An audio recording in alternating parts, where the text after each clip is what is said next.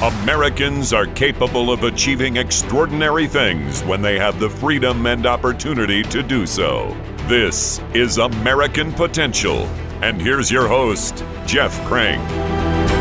Hey, thanks for joining us on the show. Listen, we have a really special show for you today.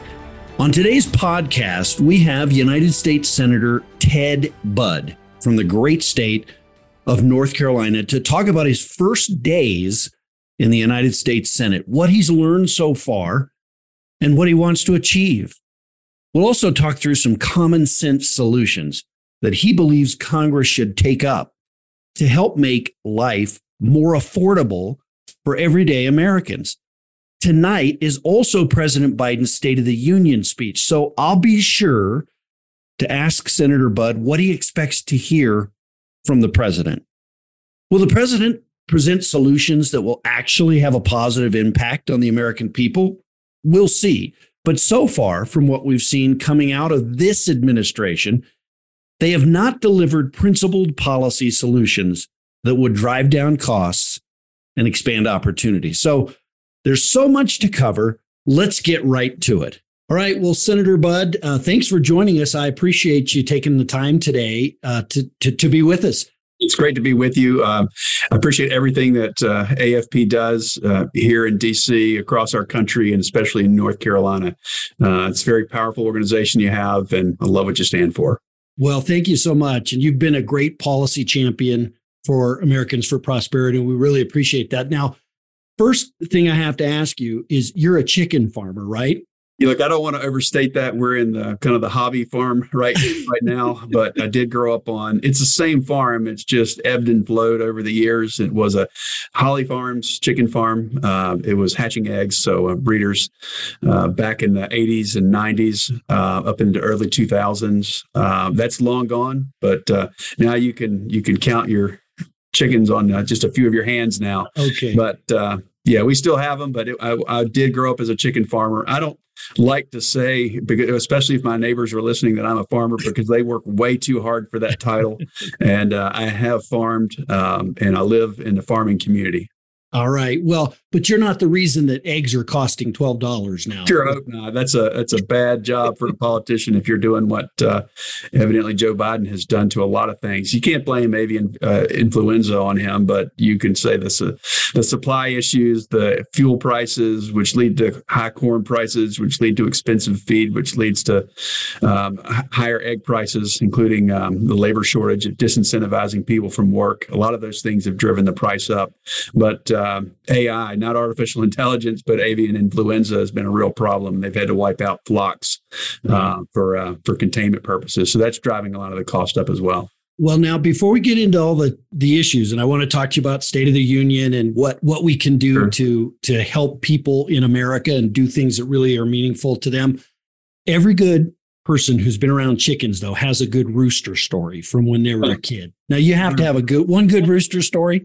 Well, one story leads to another, and that is as a kid with our neighbors who had a Holly Farms, then all these became Tyson houses later. Sally Carter, who was probably my grandmother's age, and she ran 2 chicken houses.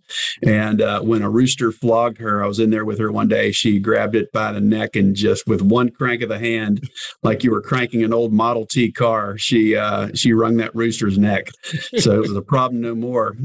Years and years later, one tried to flog my youngest daughter. And so I gave it a lesson from Sally Carter. And then later, you never really want to eat roosters, but we did have a rooster stew that night to prove the point. It wasn't the best stew we've ever made. No, but you did prove a point to that rooster. We did. That rooster would never... My daughter that I was going to look after her. That's right. And that rooster would never do that again, right? Wow. Well, listen, I know that you're new to the United States Senate, and I wanted to first find out why you decided to run for the United States Senate. Jeff, I grew up in a family that loves to serve. I mean, it was a service business, janitorial, landscaping in the farming community and that side of our business as well. And we had been around a lot of local leaders from a local to a statewide to some federal offices. And when the opportunity came up in 2016, I really looked around and said, it's my turn to step up. Not to be entitled to an office because you have to work for it. But I really wanted to step up and represent the values which my family and I had lived out for years, and just to see if that's what folks wanted for that district. 17 people signed up in a primary, five Democrats, 17 Republicans, and just thought I would just go back to work the next day. But evidently people liked what I had to offer and ended up navigating through it. Well, and you served in the U.S. House of Representatives. This is, what were your first couple of weeks, I guess, like in the United States Senate? It's a very different institution than the House, right? It is. The issues seem, more international, obviously, because of the constitutional role of the Senate. You're more concerned about geopolitical events. Look, I'm very appreciative of my time in the U.S. House. It's very important what you do there, especially when it comes to spending. You've got a lot of staffing up that we're doing right now. We've got committee assignments. My committees, while I was on banking, or the equivalent of banking over there in the House Financial Services. Now I'm on armed services with subcommittees of cybersecurity, personnel. If you're concerned about the focus of our military, perhaps a woke military, personnel is huge. Emerging threats covers our special operations community. Love to give them a support. Very important in North Carolina. Also commerce, very aligned with what AFP does. So I'm on commerce, don't know the subcommittees yet, and the health committee, health, education, labor, and pension. So, and of course, what we all love and where my heart is, and that's with small business. So when Senator Scott called me, I said, I should have asked for more because you gave me everything that I needed to be helpful to North Carolina. Well, good. So what would you say are your top priorities in this first term in the Senate? They really do align with the committees. We want to make sure that we're sending signals of strength. Every signal of weakness that Biden has sent around the world, starting back with a chaotic withdrawal. And it's not a debate about whether you're in Afghanistan or not. It's how you leave. And it was demoralizing to us, and it sent signals around the world, which have been very costly, not just to us as a country, but to others around the world. And I just think when you send signals of strength and clarity, you prevent a lot of these things. So we need to get back to that, being a strong nation that grows our businesses. One of the greatest threats is our spending. That we've done to ourselves. We have spent more than we've taken in. We've borrowed from the next generation. So the more fiscally responsible we are now, the stronger we are as a country. You can't borrow your way into prosperity like we've done. So I think you have to rein in government spending, which reins in the regulatory overreach that we've seen, and allows our country to prosper. And I think ultimately you'll get more tax revenues off of that. I mean, simply seeing that's the Laffer curve. And I truly believe in that, that if you lower taxes, you lower regulation, you're going to unleash the American economy. You talked about all the spending, and, the reality is that has really put the American people in a tough spot because we all know inflation is caused by too much government spending. Mm-hmm. And we need to get that reined in. What are your thoughts on spending, where we are now, and as we move forward with a really divided government in some ways, the House of Representatives controlled by the Republicans, and of course, a president that's submitting the budgets? How do we get out of this spending mess we're in? Well, I think of an old quote from as a new senator, I'll say it. It's what Milton Friedman would have said: "Too much money chasing too few goods inevitably leads to inflation." And that's what we have right now, as you've pumped so much money into the economy without the increase in productivity. And so it's too much money chasing those limited goods. A lot of those goods are limited because of the regulatory overreach. So it's a vicious cycle, not a virtuous cycle. And we need to stop spending. So I look at this as a brake pedal and a gas pedal. And while I thought I would have a few more colleagues in the U.S. Senate to put us in the majority and have a gas pedal to point us in the right direction or accelerate us in the right direction, now we've got to use a brake pedal. And to protect the filibuster, we've got to stop a lot of bad ideas that are going to come across our desks here in the Senate. Aside from, stopping some of this excessive government spending that's caused inflation, what else can Congress do to maybe stop inflation and stop the hurt and the pain that's causing the American people?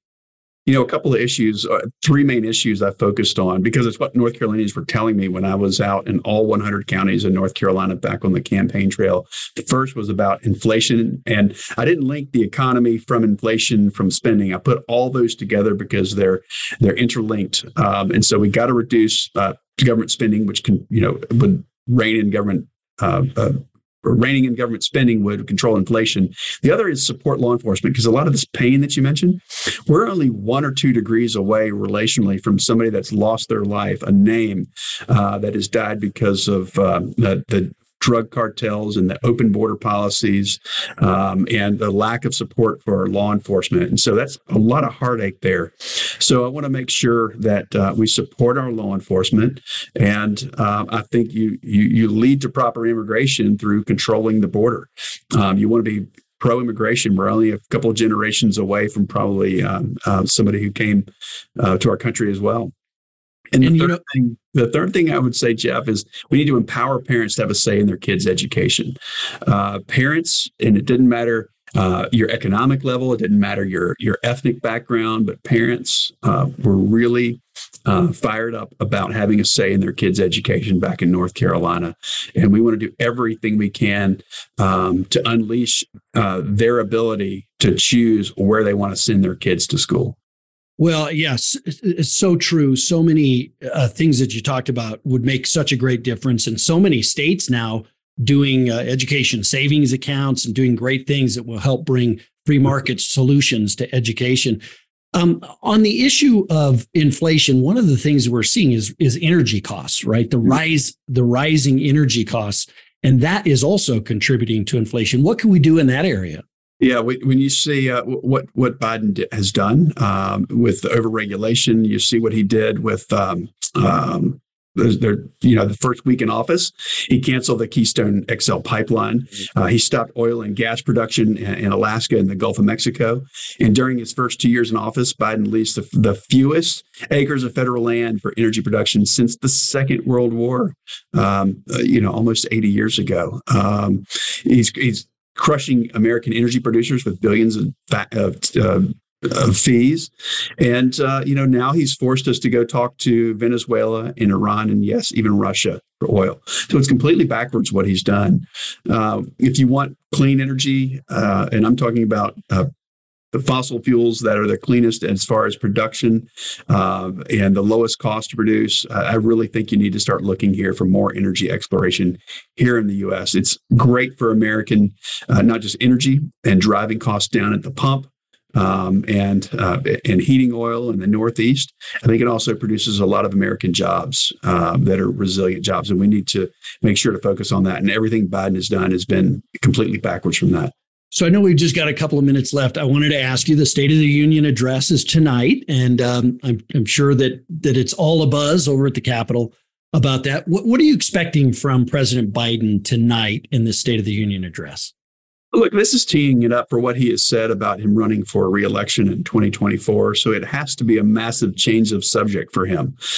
He has to take the Americans' eyes, a sleight of hand, if you will, has to take them off the pain that they've felt under his administration in the last several years. He's choked down jobs. I know you may have had a blip in the jobs report recently, but they've been very difficult. A lot of those are coming back from COVID. Costs are higher at the pump, costs are higher at the grocery store. There's fewer selections, more overreach. Everything he's going to have to do tonight is about taking people's eyes off of the pain and focusing on spending and trying to cast a vision for the future, which whatever he's said he would do, he hasn't done. And it's just been a very big disconnect from what he promised in 2020. So what are the alternatives? I guess I'll ask kind of as the final question. What are the alternatives then to what you think the president's going to propose tonight? Well, you need to be pro-American energy. You need to be pro-strength. And it's not just what he says, it's what he does. I mean, when you project American weakness, whether it's in Afghanistan and the chaotic withdrawal in August of 2021, which has led to so many very expensive, very costly wars around and saber rattling around the world. Again, you've got to be strong, and I just don't think he projects that. So again, I would project strength, and a lot of what you do is not just what you do around the world, is you have to be pro-American energy, not just clean energy. That's, I'm for all of the above, but you have to be about petroleum exploration here in the U.S., not just the lower 48, but also in Alaska. And we can do it in an environmentally responsible way that's pro-job and pro-energy and lowers the cost to American consumers. Amazing. Senator Ted Budd, thanks. What a great policy champion you've been for Americans for Prosperity, but really for the American people. I want to thank you for all the work that you're putting in to help make people's lives better across America. Thank you. Thank you. We're going to keep it up. Appreciate all you do. Looking forward to working together over the next 6 years. All right. Thanks a lot. All right. God bless. Well, it's always great to highlight a policy champion like United States Senator Ted Budd. And I really appreciate Senator Budd joining us. If you'd like to get connected with an Americans for Prosperity state chapter, be sure to email me at jeff@americanpotential.com. Now, the American Potential podcast is always working on stories to help keep you informed as well as inspired. And we'd love for you to stay connected by liking and subscribing our channel. And you can follow us on Facebook, Twitter, and YouTube. And if you know of a great story of someone that's working on expanding freedom like Senator Budd, or just an everyday American, a neighbor of yours, anyone trying to expand freedom of opportunity that we should share, be sure to go to our website, americanpotential.com, and be sure to fill out our Share Your Story section. Hey, thanks for joining us on American Potential. Thank you for listening to American Potential. You may listen to more stories from Americans working every day to expand freedom and opportunity in their communities by visiting AmericanPotential.com.